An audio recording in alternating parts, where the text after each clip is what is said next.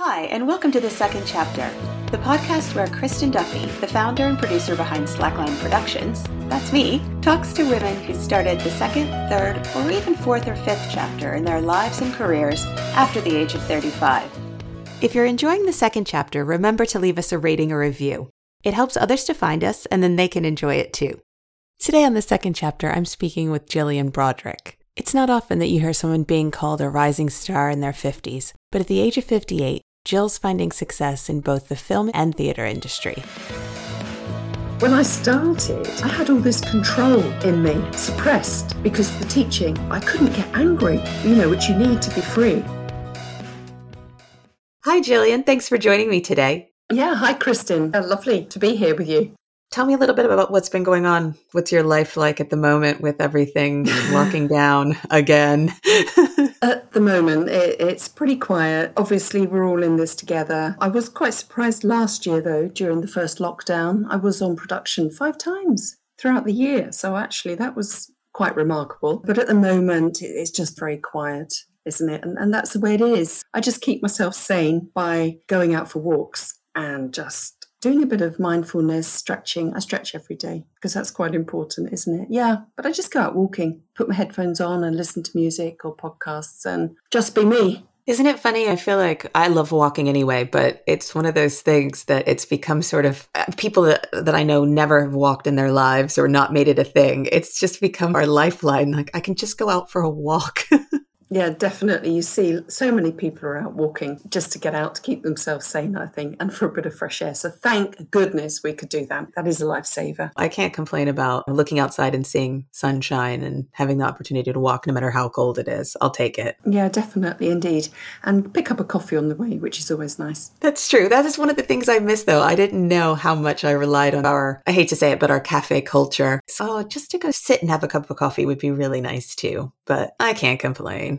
Eventually, one day. We'll get there. Yep, we will. We will. And how novel will it feel? It'll feel amazing. You went from being a teacher to being an actor, but all this talk about walking has got me thinking about something else I know you do, which is athletics and coaching. So I'm going to throw it to that. I'd love to know more about your athletics career and how you became a coach and kind of what you do with that. Yeah, athletics for me, to cut a long story short, go back to when I was 10 and I remember running around the school field, panting, and I was out of breath. And I said to my mum, God, I just want to run faster. I'm useless. I just want to be better. And so that's how it all started. I just joined the local athletic club then. And then I was never a brilliant runner. I was just an average club runner, 800 metres, 1,500 metres, but just really enjoyed the social aspect of it. And I think it's a great thing if any child now, if they've got that opportunity to be with a club, to do a sport, I think it's great. And that's how it developed. But talking about the walking, when I was about 18, I started race walking. Oh, wow.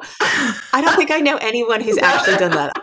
First of all, explain, because I think that there are rules around race walking that are really interesting. Yep, I was like a hip-swinging pedestrian, but obviously you've got to try and keep 2 feet on the ground at once, which is impossible. It means your heel, as it strikes the ground, your toe has to still be on the ground behind. I feel like when I get tired running, though, I look like that, so it doesn't sound that weird to me. My running is like that now. Definitely my jogging is like that. Actually, I can jog 10 kilometres a lot slower now than when I could walk it many years ago. That's when it became my lifeline and my blood. And then went on to coaching at the age of 44 because of my son. I had 2 boys. And my eldest son seemed to pick up this ability to run cross country and 1,500 metres. So we went to the athletic club, and rather than just sit there, and I was a teacher at the time, marking my books while waiting for him, I just thought, I've got to get out there and I have to coach. It's like they're little triggers that make me do these things. So do you coach specifically javelin, or is it all athletics? Or tell me about that. Yeah, which is really bizarre. Race walking doesn't seem to be very popular now, does it? You don't see many walkers. And there isn't the money in walking, I can tell you that, I think. But no, I became a multi-event, so I can coach everything, track and field. But I just specifically went towards javelin at the Athletic Club Kingston and Polly. They needed some throw coaches for the juniors, so I specifically coached the junior team and have a successful little group. As someone who triathlon coaches, and I have been in my past, or I don't even say in my past because I'm not quitting yet. I've had some success, very much like you said, as an average club triathlete. I've done some cool things through it, but I'm a big believer in you don't necessarily have to be the best at doing it to teach. But has your javelin skills, have you become like a later in life javelin genius? No, the most I ended up throwing was 18 meters actually about 3 years ago. So I was rather impressed with that myself. The club offered you the training. You go with the England athletics training and the masterclass coaches, and you can do it. I think if you've got something in your blood from your youth and you've got that little passion there, it's a hobby and it's a passion to coach these kids, because you see the delight on their faces, and that's wonderful, isn't it? Yeah, I tend to coach adults, but at the same time, it's the same thing when you see somebody that's successful, and yeah, it's a really good feeling. Yeah. And I guess it comes naturally to you as someone who's a teacher. So how did you even get into teaching to begin with? That was again almost by default. I was a late developer in my life with everything. I started my degree at 28. I just went into office work at 18 because of home life. There were certain circumstances. The university wasn't born into our family and things like that. But I wouldn't class myself as an academic. But then in my late 20s, I think I got into teaching because I just wanted this desire to travel. I wasn't married, I was single. And I thought, if I teach, I can teach anywhere.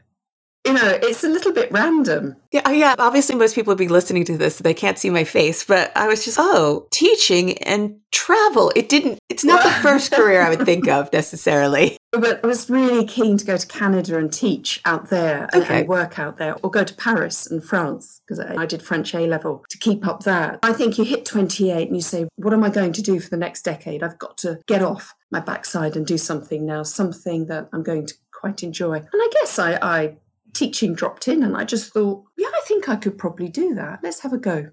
So it's very random. I love it though. I love the idea. I want to travel, so I'm going to be a teacher. Okay. Yeah. And the age of 28, what is it about 28? There is something. I feel like that is very specifically an age that people change things. And I think I started, did I start running around 28? I feel like there's a moment that I don't know what it is, especially maybe if, like you said, you were single, and some people probably start having kids around that time, whatever it is, but there is something that changed your life. I feel right about that time. Yeah, they say every 7 years, don't they? So almost like every decade, you do have different things evolve. You change. I think you change quite a lot throughout your life as well. But also, I just think I had the right temperament as well. I just thought I could do teaching. And I did love it. Loved it. So you ended up training as a teacher, and how long were you teaching? And what were you teaching, actually? I did an English and drama with my B.Ed. Well, if I'm going to do a degree, that's another thing. You've got to do something that you're passionate about, something that you love. Did English and drama alongside honours with my B.Ed. So it was great. I got my English and drama and my teaching all together. Killed two birds with one stone. It was brilliant. It was the best thing. Then I was a multi-teacher. You're a classroom teacher. It was primary. Okay. But I went into the year 6 and 5. I liked the older children. But then the travelling all stopped because I met the man of my life. That's all right. You can't see me putting my fingers down my throat, everybody. That's a cliche. I didn't expect to be married. You can't say it was never on the cards. I just went with the flow. But anyway, I met this man and we were married within a year. The travelling didn't really happen. So I was stuck to teaching in London, in the London suburbs of Lewisham and Forest Hill, and then back in Kingston upon Thames. So yeah. And were you actually teaching some drama along with it? Or was it, like you say, general classroom stuff? Yeah, definitely. We had the drama productions at the end for year 6. That was brilliant. I loved the drama. When I taught literacy, it could be quite boring for a lot of kids, English literacy. So I used to try and incorporate then a little bit of drama at the start, which was really nice, like a little bit of hot seating for the kids and getting them to do it on each other to find out more about, even if it was factual or creative writing. And I think it really helped. It certainly helped. I'm getting quite emotional now thinking about it. But it really did help click the start of their writing of the stories. It's so important. I imagine that is something that really would make you emotional, though, because you must have been in the same way you're talking about coaching and seeing the faces of somebody that you're coaching. That's such a pivotal moment of, I don't know, deciding what you're passionate about as a kid and getting somebody to look at literacy and writing from a character's point of view so that that must have been a really emotional thing to be able to make kids like something that was challenging for them to like. Yes, especially if they think I've got to write 2 pages of writing. If they didn't like writing, they had this little imagery put into their minds of this person already. So it just helped, I think, kickstart. I think a lot of other teachers may do it as well. We all have our own methods. But that was a little bit of my personal touch that I wanted to do with them. So you had this passion for drama, but wanted to travel, went into teaching, didn't get to travel. But then one day, the drama thing came to the surface. So you had done some drama as a kid, or was it something that was always in your blood? It was, I used to ballet and tap before the athletics. And I used to dance around the front room and subject my parents and my brothers to watching me in my black tights and me with singing. Yeah. I've not turned out to be a real singer, but I have to say, as a kid, it was like I sang everywhere I went. I still do. It just doesn't sound great. Yeah, I'm not a singer. I sing in a community choir. We do a cappella, but I just think it's really good for your mind, and it's just something that you can just really enjoy. But yeah, I used to come in and sing, and I used to learn playing the guitar, and I said, tonight's performance. And then one night I swung my arm up and around during this performance, and my hand hit the light, and the wire broke, and it started shooting up in flames. And we were all in the house, and it was, quick, call the fire brigade. Luckily, it burnt out. I was going to say, maybe the reason you walked away from drama as a child was because you were like, I burnt my house down, so decided that it wasn't for me. Glad that has a slightly happier ending. I think I picked up drama later on. I think my teaching career came to about 2010. My eldest son, actually, I have 2 boys, they're now 22 and 24. But when they were at secondary school, one got chronic fatigue syndrome, and he was 13. So I had to pull away from full-time teaching and just do odd supply because he needed me. I encouraged him and I got him into school. You just had to be there. Sometimes you think, when your kids are teenagers, they don't need that support, but they do. They have other difficulties. And you never know what's going to come. You don't know what's around the corner, do you, in your life? I gave up full-time teaching, and I was getting a bit bored because I was doing some supply work. But my younger son loved drama, loved singing, and he drums. He's the creative one. And it's interesting. The eldest one was the athlete, and the younger one is the drama. It's just weird, isn't it, what they take from you? So I used to love watching his school plays, watching them sing. And I thought, why don't I give this a go again? Because I really enjoy watching this. I enjoy it. I think that was it. The seed was sown again. It's interesting. Both the kind of things that you're doing or that you're passionate about now have come from your kids instead of the other way around. It's almost like you've passed them back and forth. A lot of people, they are an actor as their kids are growing up, so their kids become an actor. Or family, lineage, whatever. You see what your parents do and you think that's the type of career you should have. Whereas it feels like you saw your kids, instead of sitting here, I'll coach. And that became a passion. Yes. I'm watching my son do drama. And wait a minute, I used to love to do that too.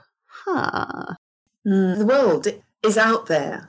Why? How old? I was 50 then. And I thought, I'm not going to sit on my backside now for the rest of my life. Let's go and see. Let's see what I can do.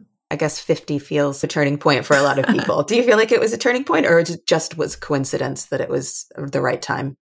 I think it was the right time. I did really always wanted to do it, but also I was quite chronically shy as a teenager as well and didn't have that confidence. At the age of 50, I don't really give 2 hoots about messing it up or getting it wrong because you learn from your mistakes. I can go out there and if I mess up, I go, okay, yeah, I need to do this. That's what it's like. I think you don't really care because you're driven by yourself and your own passion then. I think you know yourself a lot more.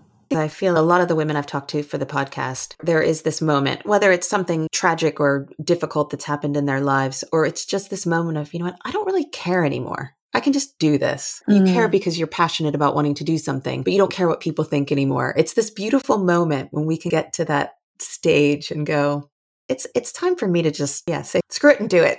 Yes.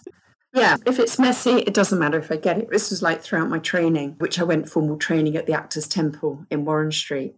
I didn't want a degree. I just wanted 2 years of improvisation, freedom, because the teaching people say to me, my friends, even actors, young actors, go, oh, being a teacher, it must be really easy. But actually, it's not. It was totally different.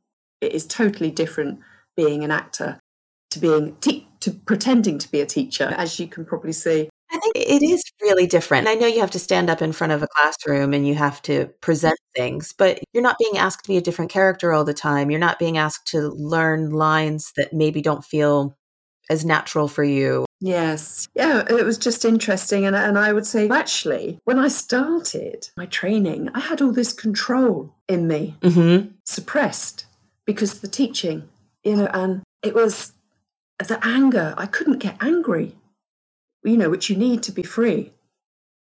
And I just didn't like confrontation. I didn't want to approach it. I want to go back out that door in the Meisner, which was Meisner. I'd just walk through that door. Can I go back? To that happy place behind the door. I imagine, because you do have to not show as much of yourself. Whereas with acting, you may be playing a character, but you have to be willing to let it go. Let it go. So you had 2 years of training and you've been out in the world, 8-ish? Yes, years? 8 years. Yeah, I'm 58 now. And what kind of challenges have you found just coming into this as a second career, starting at 50? I personally, it's going to be very boring. I haven't come across any real major challenges like the young people.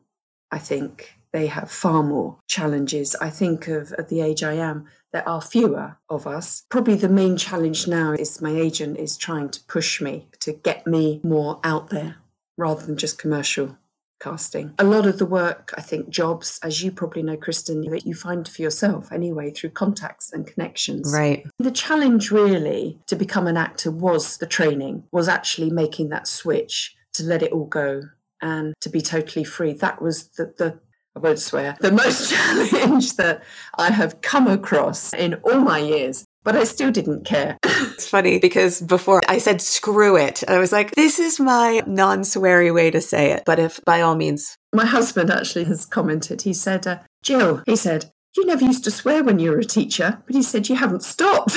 Now you're an actor. What is it about actors? Because it is a potty mouth profession.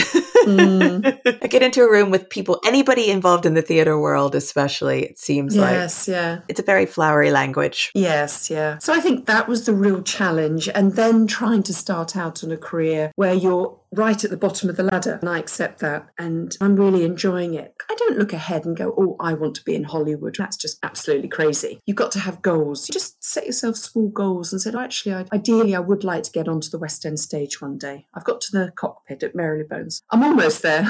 I was just before the pandemic. It's just little steps, I think, and just take it. As long as I don't give myself ridiculous goals. It might be a way of being defensive. It might be a way of actually protecting myself. Could be. We were talking about this a bit before we started recording, but I feel so impatient all the time because I feel like time is short and you start aging out of one category or roles that you want that you think, oh, I just want to get to that before I'm too old to be cast as that character, or I want to get to that next. For me, it feels like time is more of the essence than it might have been when I was 23 if I would have started whatever age that would be. Do you find that you get impatient, or are you really that much of a saint?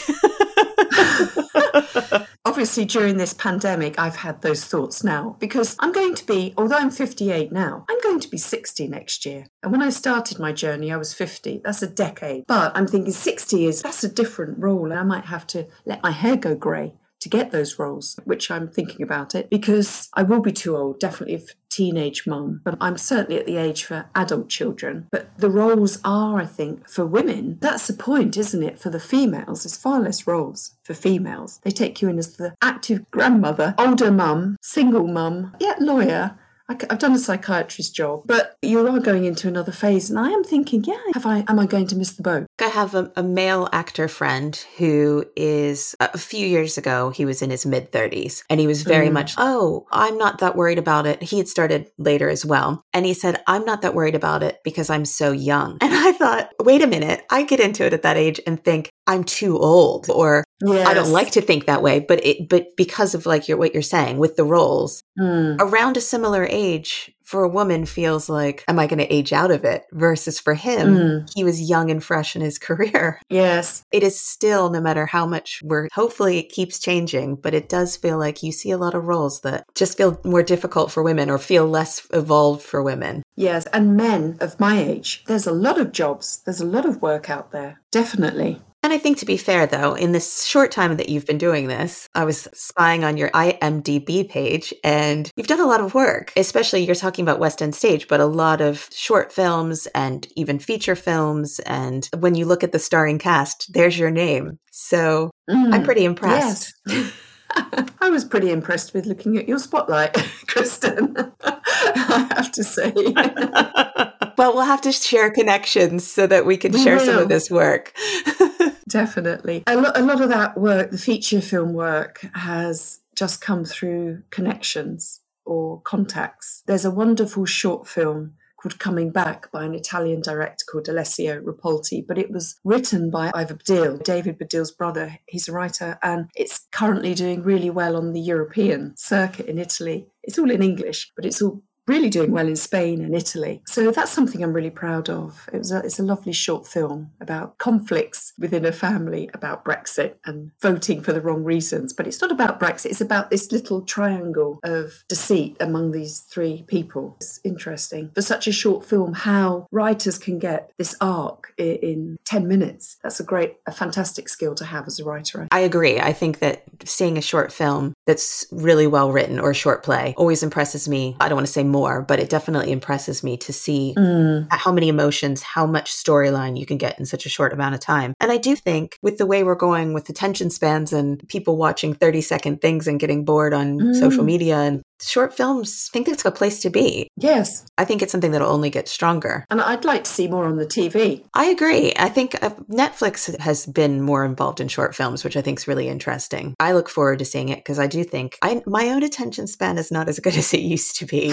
with the way things, you expect these short little bites of things. So I enjoy watching short films. I also think it's interesting that film is doing well in Europe as it's a Brexit film. Yes, it's not a Brexit film, but it's a Brexit film. Yeah. Not one festival in England wanted to have it on their finals, but never mind. But I did go to Rome in October 2019. The production company who were in Rome invited myself and Carl Hughes, who played my son, out to Rome. It was lovely. I had a lovely 3 days there. I would rather do that anyway.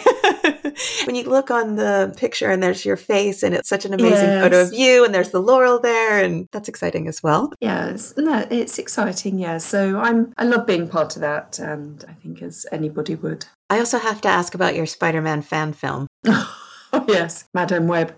Madam Web, yes. At your service. That's currently on YouTube, and it's had like 1.3 million views. You are officially famous. Stop playing yourself down. You're famous. So I have to direct Spider-Man. He's having a midlife crisis at 20. Into back on the right path, and Madame Web is the only one to do it. So how does it work with a fan film like that? In so many parts of our world, if we want to take a character or something, there's so many rights around it and it's so difficult to do. But obviously fan films are a bit different. Yeah, Marvel just allow them to be made. They don't need any copyright or anything. In actual fact, I think it just enhances their fan base as well. I don't think Marvel's really struggling, so they could probably let some of their storylines go a little bit. Yeah. It was a great character to play, wearing a blindfold, and to actually talk and try and follow that Spider-Man around. But it seemed to work. I'm definitely putting the YouTube link on the show notes because we all have to watch this. amazing. Joey Lever is the director, and he's now currently writing the sequel, the number 3. And he said he would like Madame Web back. So there we go. That's the other thing, though. You keep saying, oh, I've gotten this work because of connections. And that sounds very privileged. But at the same time, connections only come because you've worked with someone and they've liked working with you enough that they either recommend you or put you in something else. Exactly. And I've had to audition for these people as well. At the level I am, things aren't really handed to you on a plate, are they? It's not that industry. You still have to prove yourself all the time. So recommendation, self-tape. I think sometimes you can really connect to certain roles that you're offered or scripts that are given to you. You can see it. And there are a lot of jobs that I haven't got, I think. That's I probably only get 1 in 10 at the moment. So I don't really keep a score. I think that's a really good record, actually, especially at the moment, because I know at least at the moment it's very slow. But as you said, you were doing a lot of production earlier in the pandemic, which is really impressive. From what I've seen, at least, so many more casting directors are asking for a larger population to self-tape. So you must have been getting roles that, weren't necessarily that easy to come by. Yes. And self-tape is another thing, isn't it? I'm not bothered by. I'm quite comfortable doing a self-tape. Now, that's the way of the world now. I did that 21-day self-tape course last summer. So anybody who's listening who doesn't know about self-tapes is that basically it's just being asked to record something at home so that you have a home audition, but you don't have anybody really directing you. And you usually have to find somebody to read in with you as another actor. So there's a lot of challenges around it. Yeah, the 21-day self-tape thing, it's self-taping every day to practice to get revved up for these self-tapes. Yep, technical issues as well, framing. It was a great thing to do. That helped put that, that little bug, that irritation you have going, fear, I've got to do a self-tape because I'm just talking to a camera. That went. I've actually thought about doing that several times, and maybe that would be something that, because I feel like when I get a self-tape, I'm just like, it takes so long. But if you're doing one every day, you don't have time for it. So you get over that really quickly. Yep. So my agent's quite pleased. I know, I don't like to boast. I hate promoting. My agent said, I have nowadays, though, with the pandemic, you have to turn a self-tape around within 24 hours sometimes. And that's no problem now because of that course. For me, it's just always that I feel like, I don't have the lines perfectly. And it's so beyond what I should be thinking. I should be thinking about the character and just really getting into it. So anyway, not about me and my bad self-taping skills. So also you've done a lot of horror, which I'm really interested in. Oh, yeah, I've done a bit of thriller. Yes. Thriller, horror. okay. Oh, yes. Yeah, and horror. I like the horror with the American accent, yeah. The crone one in Los Angeles was best horror, and I was the crone. I was a lovely old deer. I was beautifully ugly. It was brilliant. It was great. Blood in my mouth, brilliant to live. I had this poor young lass tied up in the basement, and I would come down, I would keep her, but my elixir of life was music, and she was one of the top flutists, and so I kept her there because she had to play music to me. I love that you went from this, I felt like I was shy and as a teacher, very contained. And now you're the crone, having someone locked up in your basement playing you music to keep you alive. So that was great fun to play. I had to bite into a prosthetics hand, like a rubber hand, but it looked so real and shake my head like a dog. I have to see that one too. It sounds brilliant. But the feature film has been written, apparently, but the writer and director has now gone back to Hungary, so I don't know what his plans are. So I think it's a project for the future. Fingers crossed. So what else? There's one that's in post-production. What's that one? It's called Square. It's a TV pilot based around university life in Bristol. Young student protagonist called Josh, but it's very current affairs covering mental health of students, which I think is pertains a lot today to our young people. Their sexuality, their issues there, it's all there, and current affairs, politics of the university. I think Owen Lewis and George Millman done a really good job. Owen's the main writer and George is the producer, so they raised £8,000 and we're starting to film at the end of April. So that'll be good. And I'm the vice principal of the university, which isn't really that far removed from what I used to do. We talked about the roles that actually appeal, but is there a role that you wouldn't play? No, there's nothing really. I think as an actor like yourself, you can, with the rehearsal and the reading of the script, you can make it your own. You can make it how you see them to be, which is always exciting. And your directors have all gone along with that? Yes, a theatre director, when I was at the Cockpit, luckily he's Meisner based. So he wasn't into blocking. It was perfect for me, I have to admit, because we just had to be aware of where each other was. And that went like a bomb really well. So we did really well there. So yeah, no, and obviously I do listen to the director and there's blocking going on. You do. But as long as you've done your pre-work and you know who you are and what your character is, where she's come from or what they're going for. Your career's really taken off and it's really exciting. But is there something that when times are tough, you have a go-to or... I just like to walk really fast. Just try and be yourself and just take a deep breath. Take space, make space for yourself. Do you agree? Absolutely. As somebody who, has done a lot of running, I feel like I've had this sort of ongoing issue with we can't figure it out. I've been to physio, all this with a hip issue. And for the longest time, if I couldn't run, that's when like a part of me was missing because that's how I got out any kind of aggression. And obviously I've learned other ways. So I am more into meditation or mindfulness or other kinds of training I could do. But I definitely feel like I don't have that little part of me that can go out and just, I don't know, expend energy. And yeah, even from a thought, it's not like I'm going out and sprinting all the time, but the idea that it's time for myself where I'm thinking, I don't know if you find this when you're walking, but just even creative ideas that come to me because my mind is in a different place or it's a little bit more of a blank slate. So the big dream is a West End theater show?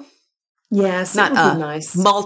A career on the West End. No, but just it would be nice to get a small role, even if it was a walk-on with a tray. That's how I feel about the National Theatre. I would just give me a walk across the stage, wave to someone. I was in a play once where I was a trail runner or like a fell runner. And basically all I did was run by and the guy was kind of weird. And I just said whatever I said to him. Yes. And that's the kind of thing that I'm like, yep, if I could just do that at the National. Yes. That'll be another lid on the teacup. Is that what they say? Exactly. A big bucket list checklist. I know this is not the time to ask in the world, but have you gotten to do your traveling? No, not on my own, unfortunately. No. But my husband and I ended up shooting off to New Zealand many years ago and we got married out there. Oh. Still, yeah, I know. I've been to France and Paris, which is great. Lots of times. Canada is still on the list. I haven't made it to Canada yet. And you did get to Rome for work as an actor. Yes, so. Rome, yes. And Hungary for the race walking years ago. Representing Team GB. Wait a minute. This is not fair because I'm like pulling all this out of you and you're like, I don't want to boast. And then you casually mention that you're in Hungary representing Team GB. Small bucket list of my own and triathlon. You need to say a little something else about that because I need to know more. I just managed to get out to Hungary back in 1986, many moons ago. And it was like the B squad. We were out. It was like club champions, but we were representing Great Britain. And back in 86, I love Hungarian people. I love people anyway. But they were really, being an English person, standing on the line. English women, this is aside the walking now. We shaved our legs and we shaved our armpits and... Back then, it was actually the amount of young women who were racing in the race with me. Well, come on, touch your legs. They couldn't believe the smoothness of my legs and the fact that I didn't have hairy armpits. But I think it's totally changed now. But this was back in 86. So now I'll ask you about the quote. Now that I know about Team GB, amazing. Do you have a positive quote that you go to? As I always say, I know it's cheesy, but it's a thing I do. There are so many quotes, but one that struck a real chord with me was there was a Spanish cellist called Pablo Casals. He died back in 1973, but I think it's quite relevant for when I started acting because of my age. He was asked why he continued to practice at the age of 90. And he just replied, "It's simply because I think I'm making progress." This is why I love to ask about quotes, because it's so amazing, the kind of things that's such a simple thing to say. Yeah. And we should all feel that way about our lives. Yeah. You don't stop because you get to a certain age. No. I love that. Practice doesn't make us perfect. I never believe that. I think practice always can make you better, a little bit better. Definitely. So I ask you for a quote, you brought a famous quote, and then that famous or a person of interest's quote, and then you just came up with your own quote that's the one I'm going to steal. You perfect. Practice makes you better. Yes. Yes. Yeah. And I love that too because of what you said about not feeling the pressures as an actor who's gotten into it at a later stage, that you don't feel the pressures of being perfect, which I think is the biggest challenge because people aren't perfect. How can you act like a person, another person, and try to do it perfectly? Yes. Yeah. There are imperfections all the time. Very good. I'm just letting that settle. Which can be good. Yeah. Yeah. If you have anything else that you would like to share with our listeners, then by all means, the platform is the stage is yours. No, I think that was a perfect way to end, wasn't it? Lovely moment there between us.